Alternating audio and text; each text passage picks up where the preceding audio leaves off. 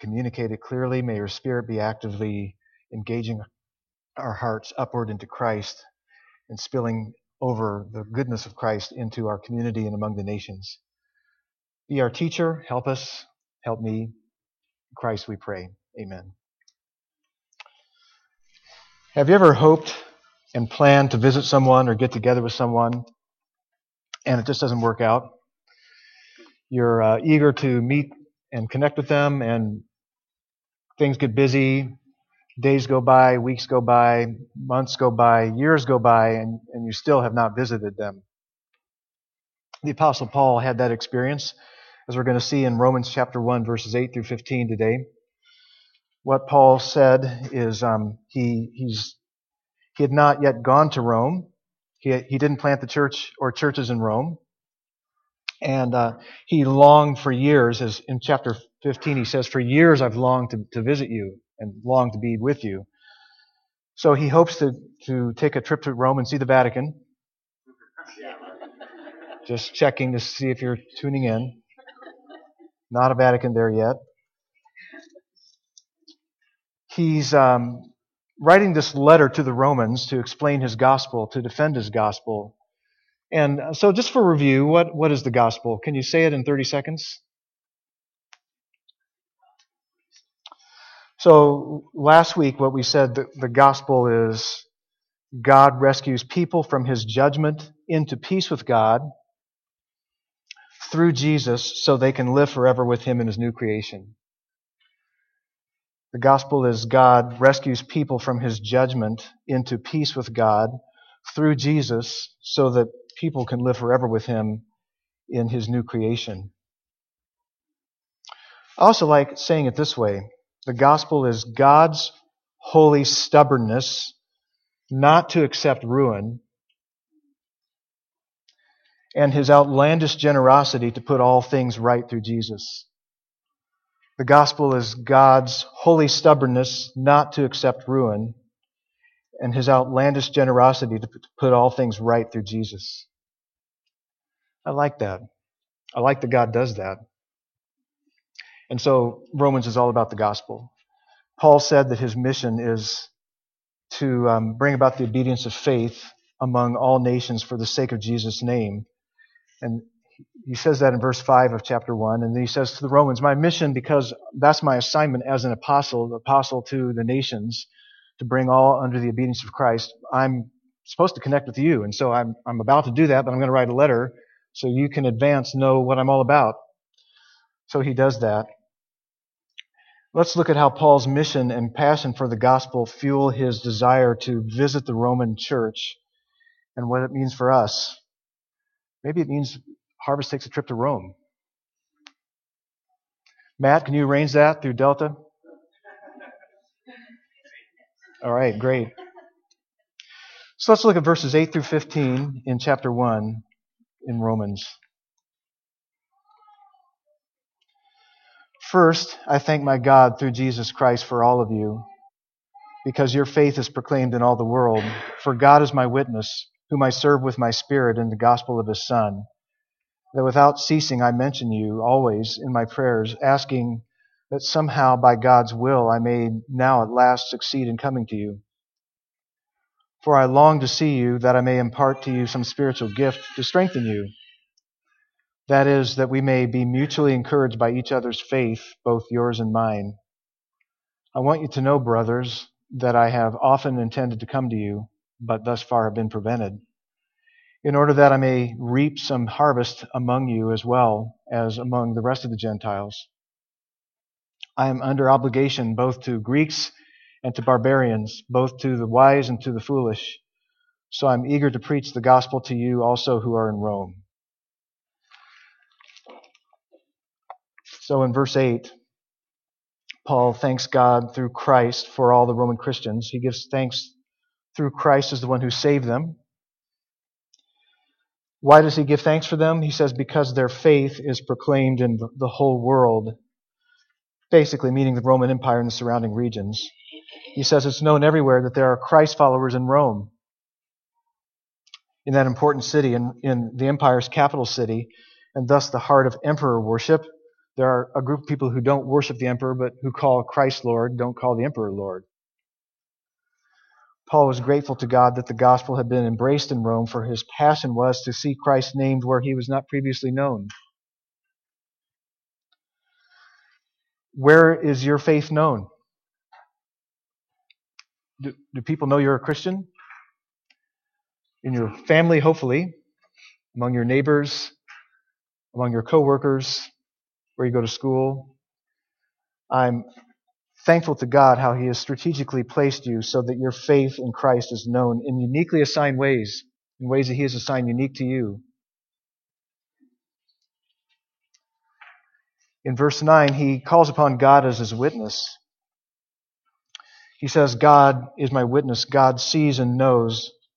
God whom I serve in my spirit. Basically saying, as I serve as an act of worship with my whole heart, my very being, my soul in the gospel of His Son, that I constantly mention you. Wonder if they might doubt that he prays a lot for them because he hasn't visited them yet. What he's saying to them is out of a passion of as an apostle to the Gentiles for the gospel of God's Son. And for us, whatever we do or love for the sake of the gospel is by definition an act of worship. Whatever we do or love for the sake of the gospel is by definition an act of worship. What we love for the sake of the gospel fuels, fires, and fills our prayers. Oh, we need to pray gospel prayers for one another and for others. What does that look like? It looks like I'm praying for my friend or family member who needs to be set free from blindness and hardness of heart and bondage to sin by faith in the Lord Jesus Christ. It looks like praying for Harvest to increasingly be a community of gospel sending and savoring and serving and transforming and missional people. It means praying for our missionaries and unreached people groups. There's a lot to pray for in light of the gospel of Christ. Paul continues in verse 10 saying, I always in my prayers am asking that somehow by God's will I may succeed in coming to you at last. His point here is that he strongly desires to come to them, so much so that it's a major focus of his prayers. He can't pray for them without thinking, I've got to get to Rome. I need to preach the gospel in Rome. When you are grateful to God for a person or a people, and you pray for them constantly, you can't help but to want to see them and be with them. That's a value in just having some people that you're constantly praying for. Missionaries, people in the church, friends, family. Praying without ceasing, praying constantly is a good thing. That's where the work of gospel transformation really takes place. In verse 11, Paul says, For I long to see you that I may impart to you some spiritual gift to strengthen you. Paul's saying, I deeply desire to see you, to impart some spiritual gift, a grace gift to strengthen them. He's not talking about spiritual gifts per se of the Holy Spirit that we all have, that we all serve one another and are empowered by the Spirit to serve one another through. He's really talking about bringing his preaching and teaching ministry as a means of grace to them. He wants to bring God's word to them to strengthen them, to establish them in the faith, to make them more firm. What often characterizes new believers? They're not stable. They're tossed about by winds of doctrine. Even Christians who are seasoned find their spiritual strength overtaxed and maxed out. Are you finding that your spiritual strength is maxed out? Are you finding yourself struggling because of lack of spiritual strength? Anybody besides me finding that? Are you spiritually exhausted? Physical and emotional exhaustion can factor into spiritual fatigue as well. What often makes living for Jesus hard is we run out of heart strength. We need our strength renewed. And it's not just exhortations to be strong that renews our spiritual strength. As Paul said in 2 Timothy, he said, be strengthened by the grace that is in Christ Jesus. We need a grace infusion, and that often comes from refueling by receiving the teaching and preaching of God's Word. But as he says in verse 12, it not only comes from hearing the Word preached and taught, it comes from mutual encouragement by each other's faith. That's what he says in verse 12. That we may be mutually encouraged by each other's faith. Even though Paul is an apostle, he knows that imparting spiritual strength is not a one-way street. He knows that when he visits the Roman churches, they will mutually encourage one another. And of course, the more you're living by faith, the more you can encourage other people by your faith. What inspires and strengthens Christians is when they are impacted by the faith of other believers. Seeing and hearing how other believers trust Christ in their day-to-day lives reminds us that God is faithful and worth trusting. It encourages us in faith when you share how you walked through adversity by faith. It encourages us when we are struggling to overcome an area of sin to hear how you have been turning away from sin and into obedience to God by faith in Jesus Christ. We do that in community groups and as well. What encourages me a lot these days is some of you are just taking the initiative and getting together and encouraging one another in your faith, sharing how God is working in your life, sharing your struggles and your burdens, and sharing how God is helping you grow through those things. That needs to be increased, but it's happening, and I pray it continues to happen more and more in our body. You share with others how you have trusted the Lord with challenges in your parenting, in reconciling a broken relationship. How are you engaging your work as God's calling to serve others for Christ's sake and bring glory to Him? Marcus Miranda, president of the New York State Chaplain Task Force, said this about Officer Rafael Ramos, one of the officers who was gunned down December 20th in New York. He said this about him: "The Lord was at the center of his life. God played a role in everything he did. He viewed being a New York City officer as a service to his community. In one of my conversations with him, he said he believed he was doing God's work because he was protecting and serving the community. He understood humanity is fallen and that we have issues in our city. However, he also felt he could be part of the solution. He believed that he could do the work of a police officer, do it well, be authoritative, be tough at times, but all the while being that beacon of hope. His desire was to be faithful, and that included doing his job with integrity." That's an example of living out your faith in your everyday work. It is so important that we know that as we live out our callings, our everyday lives by faith in Christ, that we can encourage others by our faith. Your work, your family life, your community life, your school, your social life are all contexts where your faith in Christ is tested, perfected, and displayed. We display the worth of gospel-centered obedience in all of life. Paul says in verse 13, "I do not want you to be unaware that I've often intended to come to you." Paul often wanted to come to them, but circumstances had prevented him. He doesn't say what those were. He certainly trusted God about, in His providence, what the struggles were, whatever they were. He has not given up.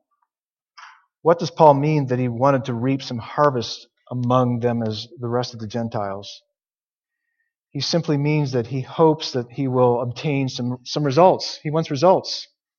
He hopes for some gospel impact.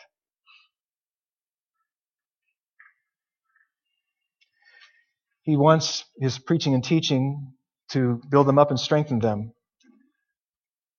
As he says in another passage, "I don't run aimlessly. I don't box as one beating the air. I design to build you up in the faith. I design to see people come to Christ." In verse 14, he says, "I'm under obligation both to Greeks and to barbarians, both to the wise and to the foolish." I think, Paul, aren't you busy enough? You have a lot going on. You've got a lot of churches you've been involved with. Do you really need to get involved with the church in Rome? Why are you so passionate about getting to Rome? Paul says he must reap some harvest, some fruit, because he is under obligation He must preach the gospel in Rome because of his calling as an apostle to bring about the obedience of faith among all the nations, among all peoples, among all ethnic groups. Rome is too central and significant to advancing the gospel and the obedience of faith for Paul not to exercise his obligation as the apostle to the Gentiles. So a sense of obligation is not merely an emotional, psychological one. It's not just, hey, I feel guilty, I need to come see you. Rather, it is his conviction driven by God's commission to him as an apostle. He says in another text, "For if I preach the gospel, that gives me no ground for boasting. For necessity is laid upon me. Woe to me if I do not preach the gospel." So God had targeted Paul as bringing the gospel to the nations, and he was the foundational apostle for the Gentile churches, and we stand in his train, we've inherited what he started, what he established. And his obligation for preaching the gospel is to people of all cultures, languages, and educational backgrounds, to whether they're Greek or not, whether they're foolish or wise. In the Roman Empire, there were those who spoke Greek and adopted Greek culture, and who, when they said, "It's Greek to me," meant they really understood what he was talking about. And there were those who didn't speak Greek and whose culture was not Greek. They were barbarians, such as Conan. He spoke with a Swedish American accent, whose speech sounded to the Greeks like bar, bar, bar. That word barbarian comes from, I don't know if I can say this, onomatopoeic. It's a word. Thank you. Gypsy's nodding her head. She's a language person. It's a word that means it sounds like what it is. So barbarian is a word that sounds like what they thought nonsensical language sounded like to them. He says, "I'm under obligation to people of all sorts, of all cultures, of all classes, educated or not, Greek or not." Do we have an obligation to spread the gospel? Well, we are not apostles. Apostles are not we. But we do have a command from Jesus to make disciples of all nations. And that's for all disciples to be making disciples of all nations. And we all have unique roles in that. We're not all called to stand up in front of people and preach and teach. But we all have gospel connections that we are to serve. As Paul will say in chapter 13, owe no one anything except to love each other. That means we are always obligated to do good for them, and the greatest good that we can do is share Christ with them. So be praying for people who don't know Christ, that you could have a role in leading them to Christ, whatever that is. How can you even get started? Well, you can talk about God. Valid subject.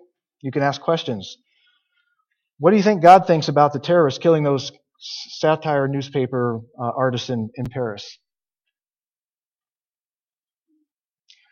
I'd be crying out to God if I was going down in that Air Asia plane. How about you? And if that's too weird and awkward, I like to pray for people. How could I pray for you? God loves to answer prayer. Have at least one God sentence this week with someone. And I'll check in with you next week to see if you uttered a God sentence. In verse 15, Paul says, "I am eager, because I have this obligation, so I am eager to preach the gospel to you also who are in Rome." You say, but haven't they already come to faith in the gospel? Aren't they already Christians? Yes. But they and we are strengthened by hearing and believing the gospel. Because the gospel is about Jesus Christ and all that He is for us. The gospel is the whole curriculum for the Christian life. It begins with the ABCs that Christ loved us, became a man, died for our sins, and rose again, so that if we believe in Him, we may be saved. But because the gospel is about Jesus Christ and all that he is for us, it also goes deep and wide. Because it addresses the big picture mission of the church and what God is doing among the nations. It tells the whole story of how God is working all things to the end of establishing his kingdom.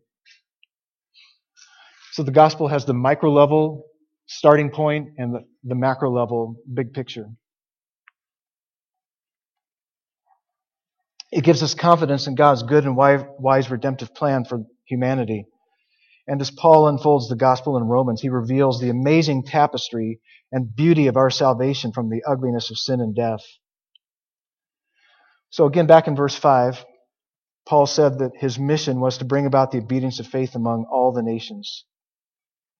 He didn't believe his work as an apostle was accomplished until the churches were established and persevering. It wasn't enough for him just to drop a gospel bomb and say, see you later.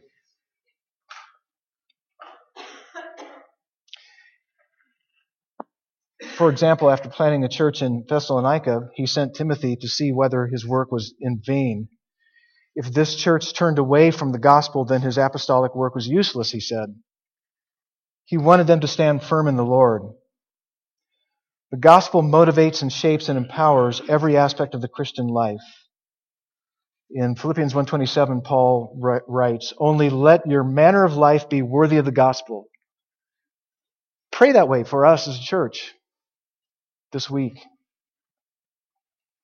He says, "So whether I come and see you or am absent, I may hear of you that you are standing firm in one spirit, with one mind, striving side by side for the faith of the gospel."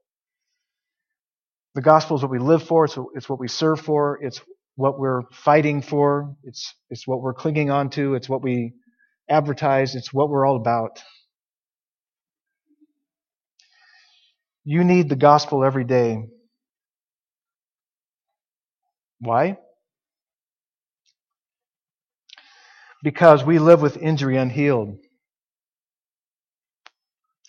harm unresolved, pain unrelieved. Something that reduces us to our need for God's surprising redemptive power. Why would you try to handle your pains and sins on your own when you have Jesus? We are so prone to rely on our own strength and wisdom or the world's ways of dealing with pain and sin. So one of the advantages I have with having a Parkinson's problem is it helps me to realize how dependent I am upon God. If I seek to go it alone, it doesn't go well. We all have pains and sins that drive us to God, and take advantage of those. And see the gospel, go deep into the gospel, cling on to the gospel of Christ for your help and your hope and your joy.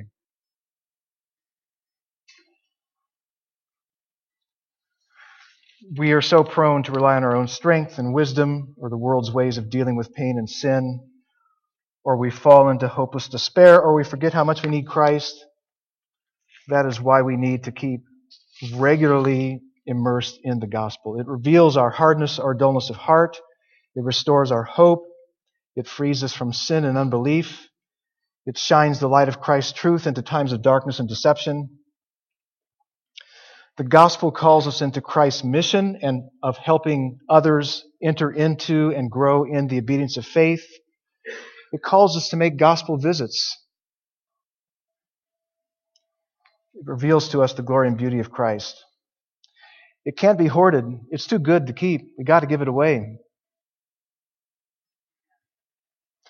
Paul was eager for a gospel visit with the church in Rome. His eagerness reflects God's heart in visiting with us, in being with us. Do you know that God enjoys being with you? He does. If you don't believe that, you really don't know the gospel. The good news is that by faith in Christ and His death and resurrection for us, God accepts us as fully as He accepts His Son. He loves you even as He loves His Son. He loves you the same as His Son because His Son is your rescuer and you have been implanted into the very life of His Son. Ending with this quote, "If the Father loves you even as He loves His Son, then you are on visiting terms with Him. If you long for Him, He much more longs for you.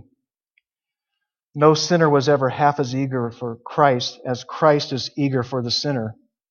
No saint was ever 1/10 as anxious to behold his Lord as the Lord is to behold him. If you are running to Christ, he is already near you.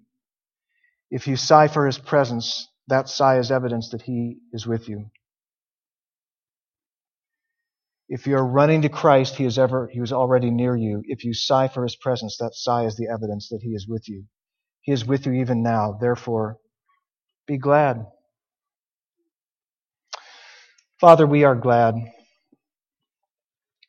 that Christ has entered into our mess, entered into our world, took on human flesh, became sin for us that we might become his righteousness